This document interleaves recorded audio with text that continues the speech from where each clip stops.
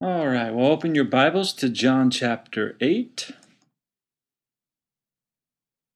We're going to be going through John chapter 8 today. However, you'll see that John chapter 8 begins with the word but, which indicates that there is a continuation of a thought or a teaching. So before we jump into John chapter 8, let's go back and begin reading from John chapter 7, verse 37.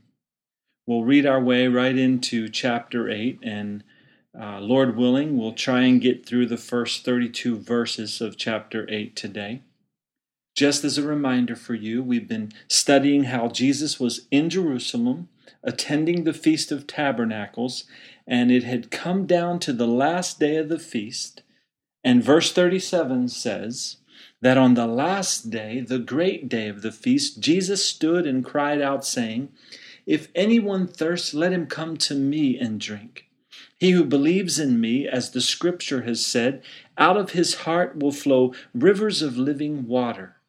But this he spoke concerning the Spirit, whom those believing in him would receive. For the Holy Spirit was not yet given, because Jesus was not yet glorified.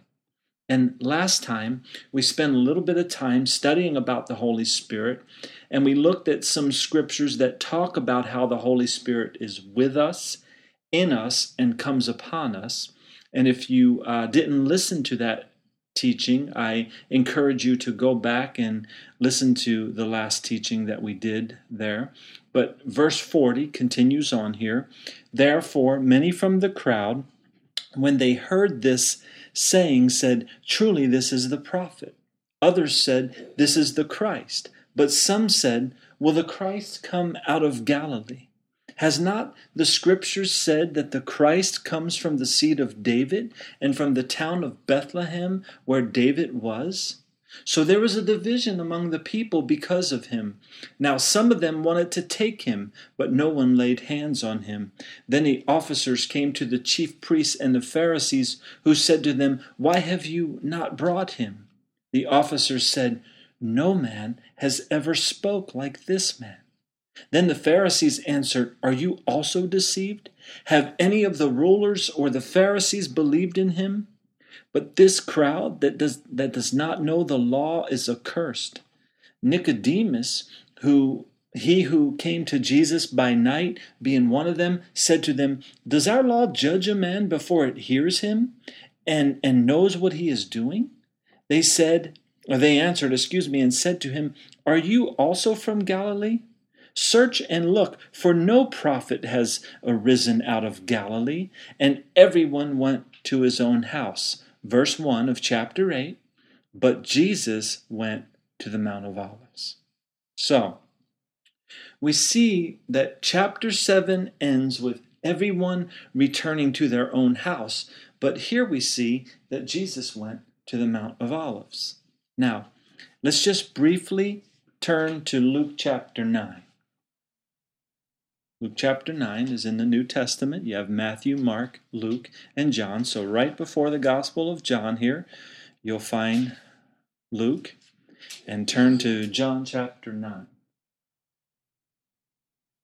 And we're going to look at verses 57 through 58. Okay? It says, "Now it happened as they journeyed on the road that someone said to them, 'Lord, I will follow you wherever you go.' And Jesus said to him, 'Foxes have holes, and birds of the air have nests, but the Son of Man has nowhere to lay his head.'"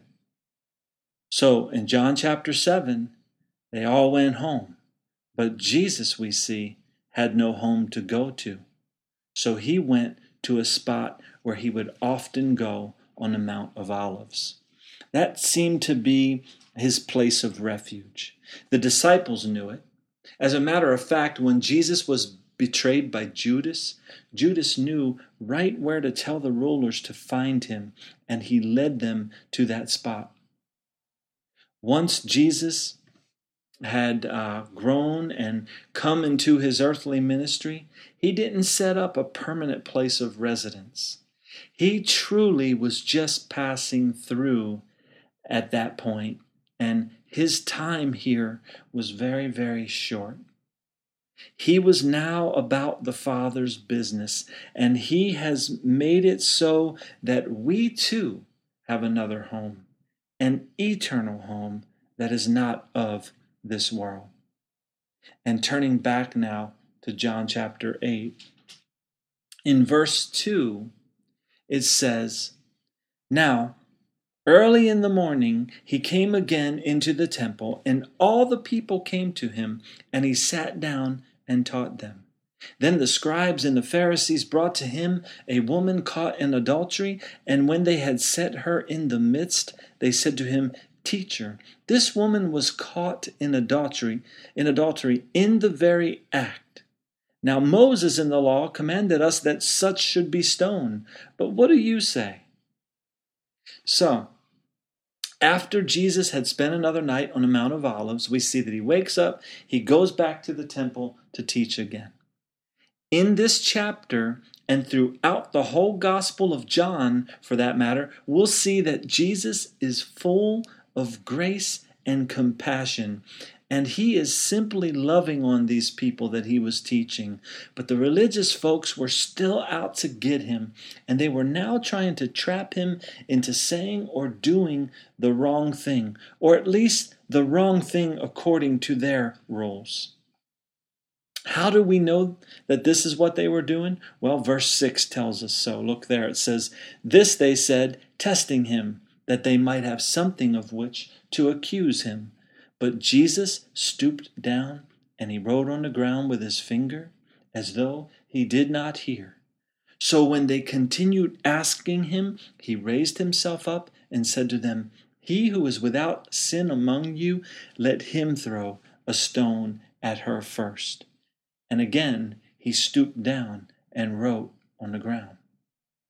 Now, there's been much discussion over the years about what it was that Jesus wrote on the ground here, but the Bible does not tell us what it is that Jesus wrote here, nor do we really know if any of them that were there read what he wrote, but there is something interesting in Old Testament scripture that I'm sure that each one of these scribes and Pharisees had to have known.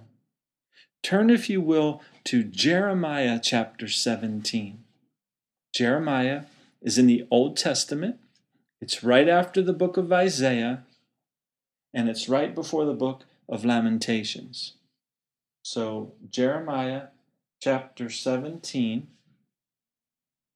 and we're going to look at verse 13. It says, "O Lord, the hope of Israel, all who forsake you shall be ashamed. Those who depart from me shall be written in the earth, because they have forsaken the Lord, the fountain of living waters." Wow. Do you remember we saw in chapter 7 how Jesus said that those that believe in him would have rivers of living water flowing out of them? He is the fountain of living water. And here, Jeremiah prophetically speaks that all who forsake Jesus shall be ashamed, and their names would be written in the earth. Could it be here in chapter 8 of John that this prophecy was now being fulfilled?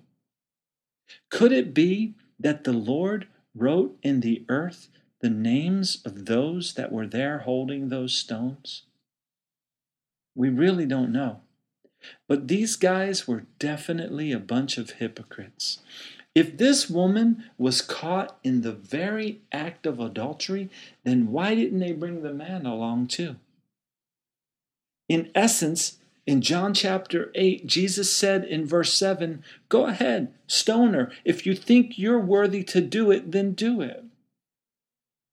Then in verse 9, it says, "Then those who heard it, being convicted by their conscience, went out one by one, beginning with the oldest even to the last, and Jesus was left alone, and the woman standing in the midst." You know, there was only one sinless man in the presence of that woman that day, and that was Jesus himself. And Jesus was the only one that could show this woman the true love that she needed at this time. Verse 10, when Jesus had raised himself up and saw no one but the woman, he said to her, "Woman, where are those accusers of yours? Has no one condemned you?" She said, "No one, Lord." And Jesus said to her, "Neither do I condemn you. Go and sin no more." You know, when Jesus called her woman there in verse 10, do you know that that's the same word that he used back in John chapter 2 when he said to his mother, "Woman, what does your concern have to do with me?" So Jesus didn't call this woman a harlot, or he didn't speak to her in a derogatory or condescending way. He lovingly and compassionately forgave her, and then he warned her to go and sin no more. You know, John 3:16 is an often quoted verse which says, "For God so loved the world that he gave his only begotten Son, that whoever believes in him should not perish but have everlasting life." But as followers of Jesus, we must not forget John chapter 3, verse 17, which says, "For God did not send his Son into the world to condemn the world, but that the world through him might be saved." It's often easy to become judgmental when we see the sin of the people that do not know Jesus. Those that don't know our Lord need compassion, and we must not forget that we too were once dead in our sins and trespasses. And tragically, we often overlook our own sin and the sin of those within the body of Christ. But do you know that judging the sin of the world, it's not what we're supposed to do? It's actually the exact opposite of what we are supposed to be doing. Turn to 1 Corinthians chapter 5.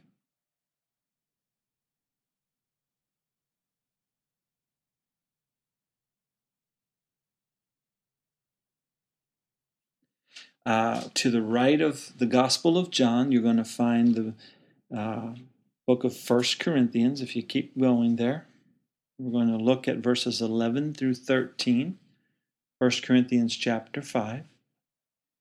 Verse 11, it says, "But now I have written to you not to keep company with anyone named a brother who is sexually immoral, or covetous, or an idolater, or a reviler, or a drunkard, or an extortioner, not even to eat with such a person. For what have I to do with judging those also who are outside? Do you not judge those who are inside? But those who are outside God judges. Therefore, put away from yourselves the evil person." So Paul was telling the Corinthians here that they needed to judge the sin that was taking place within their own fellowship. We are not to judge the sin of the world. God will take care of that by his Holy Spirit convicting people within their own hearts, just as he did for you and me. The body of Christ today should not be seen as a bunch of judgmental hypocrites like these guys that were ready to stone this woman. The outside world should know us by our love and compassion, and you can study chapters 5 and 6 of 1 Corinthians on your own, but our fellowships need to be cleaned up, and in many cases, they need to be cleaned out. And flipping back to John chapter 8, Jesus commends his love toward this sinful woman, and he then turns toward the religious, hypocritical Pharisees, and he says to them in verse 12, "I am the light of the world. He who follows me shall not walk in darkness, but have the light of life." So you see, there's quite a contrast here in these verses. A portion of these hypocrites get convicted and they walk away still in their sin. An ashamed woman gets forgiven of her sin. Do you see that contrast here? We've got to be careful not to allow sin within our fellowships and then point hypocritical fingers at the rest of the world. That's not what Jesus did. Jesus loved the sinners and showed them compassion, and it would do us well to remember where we came from and the forgiveness that was offered to us. Let's look at a story of another sinful woman. Turn to Luke chapter 7. Luke chapter 7. And we're going to begin reading in verse 37. It says, "And behold, a woman in the city who was a sinner, when she knew that Jesus sat at the table in the Pharisee's house, brought an alabaster flask of fragrant oil and stood at his feet behind him, weeping. And she began to wash his feet with her tears and wipe them with the hair of her head. And she kissed his feet and anointed them with the fragrant oil. Now when the Pharisee who had invited him saw this, he spoke to himself, saying, 'This man, if he were a prophet, would know who and what manner of woman this is who is touching him, for she is a sinner.'" And you know, I wonder how he knew what kind of woman this was. But anyway, verse 40 says, "And Jesus answered and said to him, 'Simon, I have something to say to you.' So he said, 'Teacher, say it.'" I can just picture the hypocrisy going on within the mind of this man, and then him perking up when Jesus spoke to him. "Go ahead, teacher, speak to me." But you know, Jesus knew what he was thinking. And he goes on to say to him, "There was a certain creditor who had two debtors. One owed 500 denarii and the other 50. And when they had nothing with which to repay, he freely forgave them both. Tell me, therefore, which of them will love him more?" Simon answered and said, "I suppose the one whom he forgave more." And he said to him, "You have rightly judged." Now, as we read these next 5 verses, let's do so thinking about how we treat Jesus as he is in our lives, as he is with us in our presence. Verse 44, "Then he turned to the woman, and he said to Simon, 'Do you see this woman? I entered your house. You gave me no water for my feet, but she has washed my feet with her tears and wiped them with the hair of her head. You gave me no kiss, but this woman has not ceased to kiss my feet since the time I came in. You did not anoint my head with oil, but this woman has anointed my feet with fragrant oil. Therefore, I say to you, her sins, which are many, are forgiven, for she loved much. But to whom little is forgiven, the same loves little.' Then he said to her, 'Your sins are forgiven.'" Do you realize how much you have been forgiven of?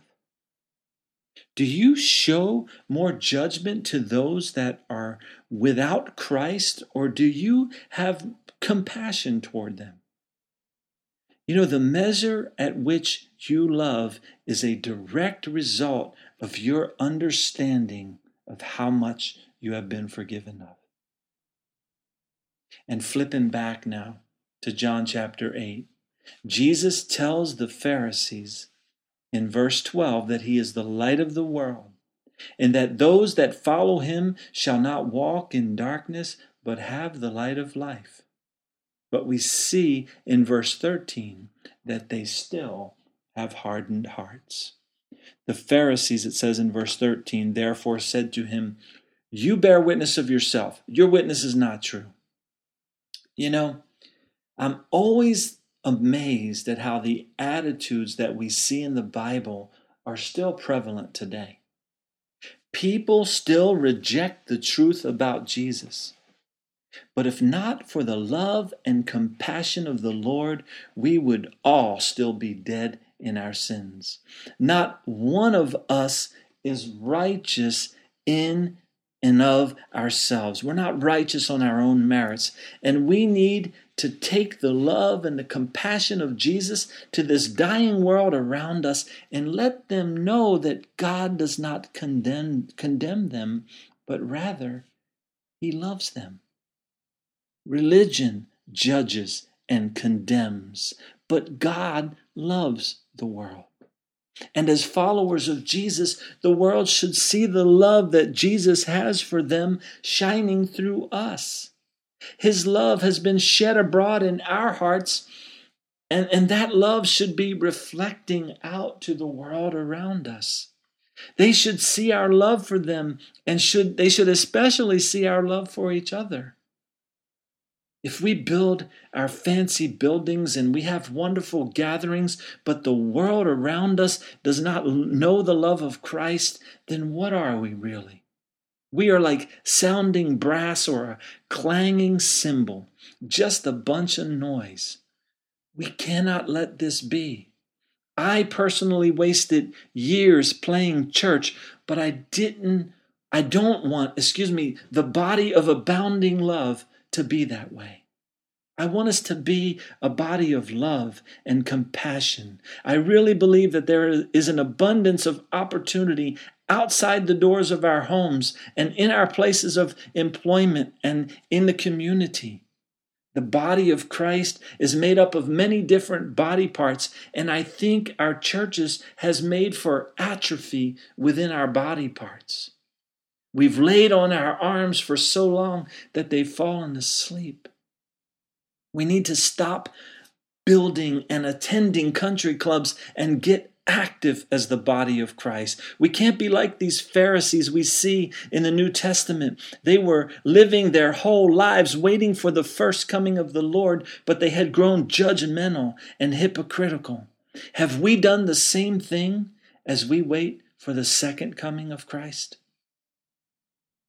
But Jesus continues to try and reach the hardened hearts of these religious leaders. And in verse 14 of John chapter 8, it says, Jesus answered and said to them, even if I bear witness of myself, my witness is true, for I know where I came from and where I am going, but you do not know where I come from and where I am going. You judge according to the flesh, I judge no one. And yet if I do judge, my judgment is true, for I am not alone, but I am with the Father who sent me. It is also written in your law that the testimony of two men is true. I am one who bears witness of myself, and the Father who sent me bears witness of me. Then they said to him, where is your Father? Jesus answered, you know neither me nor my Father. If you had known me, you would have known my Father also. You see, Jesus didn't need the validation of these men.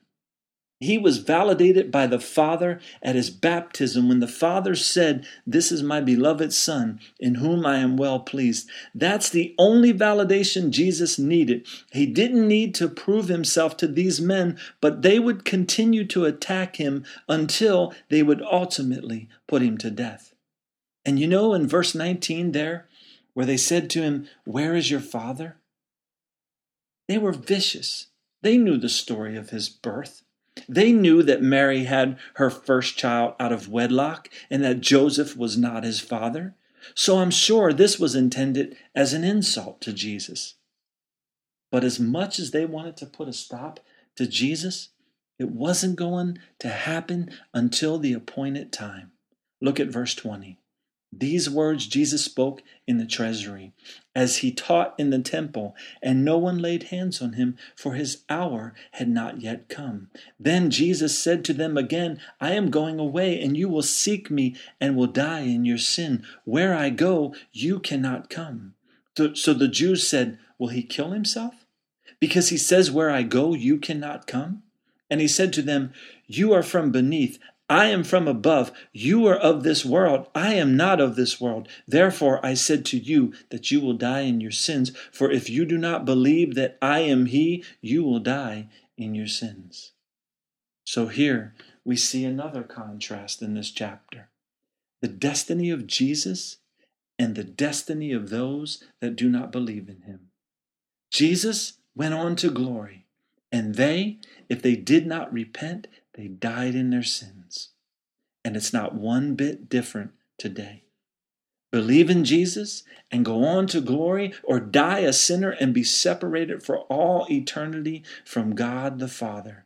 Whether you're a, quote, religious person or not, we all have but one choice to seal our eternity. And there in verse 24, where Jesus said, "For if you do not believe that I am he, you will die in your sins," that word he should be italicized in your Bible because it was not there in the original manuscripts. It should read as, "For if you do not believe that I am, you will die in your sins." Here, Jesus was saying that you must believe that he is God, the great I am. Turn to Exodus chapter 3. Exodus is in the Old Testament, the second book in your Bible. Genesis, then Exodus. And Exodus chapter 3, and we're going to look at verses 13 and 14. It says, "Then Moses said to God, 'Indeed, when I come to the children of Israel and say to them, the God of your fathers has sent me to you, and they say to me, what is his name? What shall I say to them?' And God said to Moses, I am who I am. And he said, thus you shall say to the children of Israel, I am has sent me to you."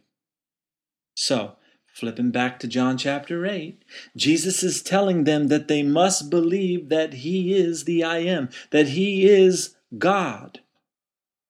Today, the Mormons and the Jehovah's Witnesses and many other cults deny that Jesus is God. And in verse 25, we see that they refuse to believe, and they say to him again, "Who are you?" And Jesus said to them, just what I have been saying to you from the beginning. They just didn't get it. And today, there are many very nice people that just don't get it. And they will die in their sins for not believing in the Jesus proclaimed in the Word of God.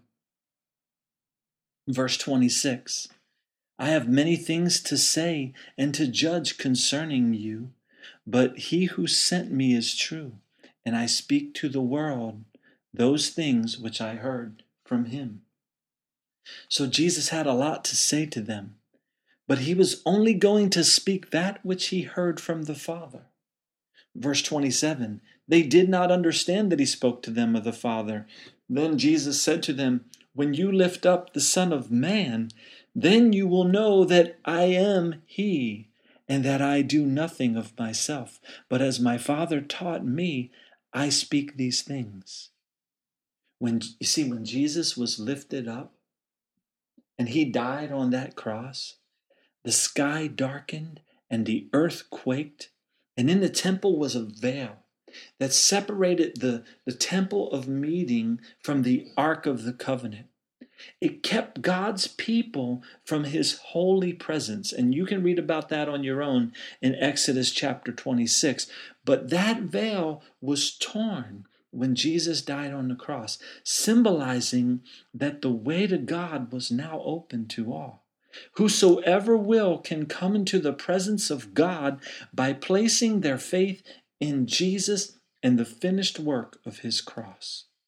So Jesus was making it very plain to them that he is God in the flesh, and he will die for the sin of the world, and that they must come to him, the fountain of living waters, the bread of life, if they would desire forgiveness of their sins and eternal life.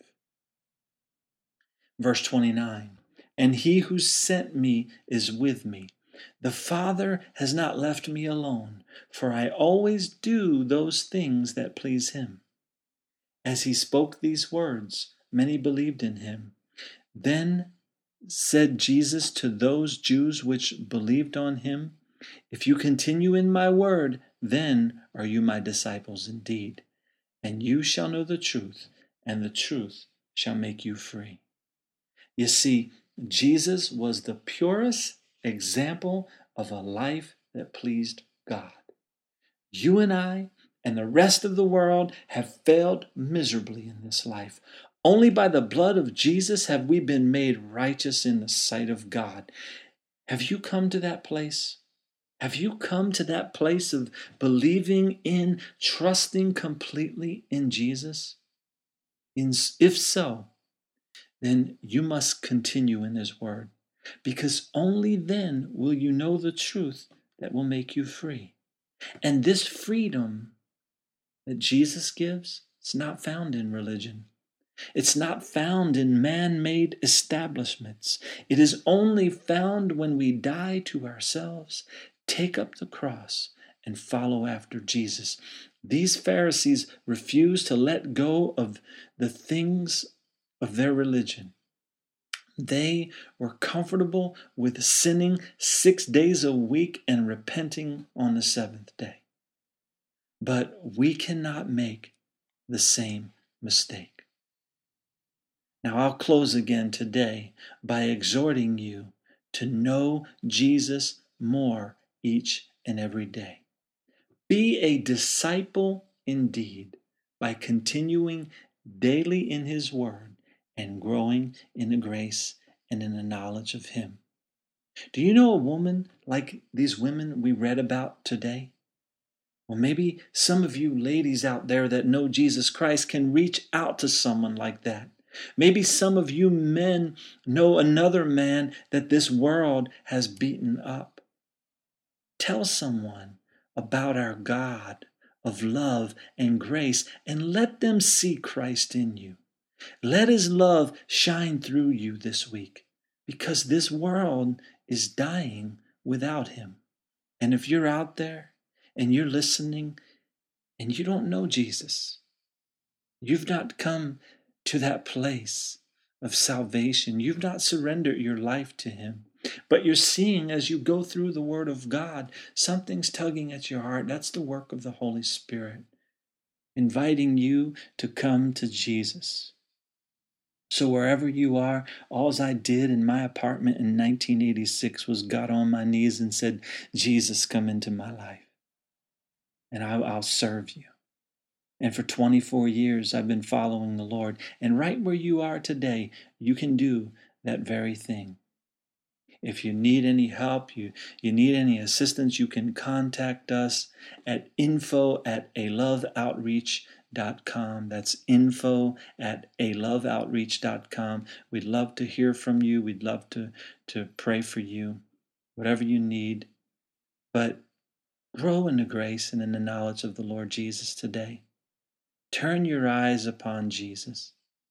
He loves you just as you are. You can come to Him, and you can come to know this Jesus that we see of love and compassion throughout the pages of the Scriptures. God bless, and thanks for listening.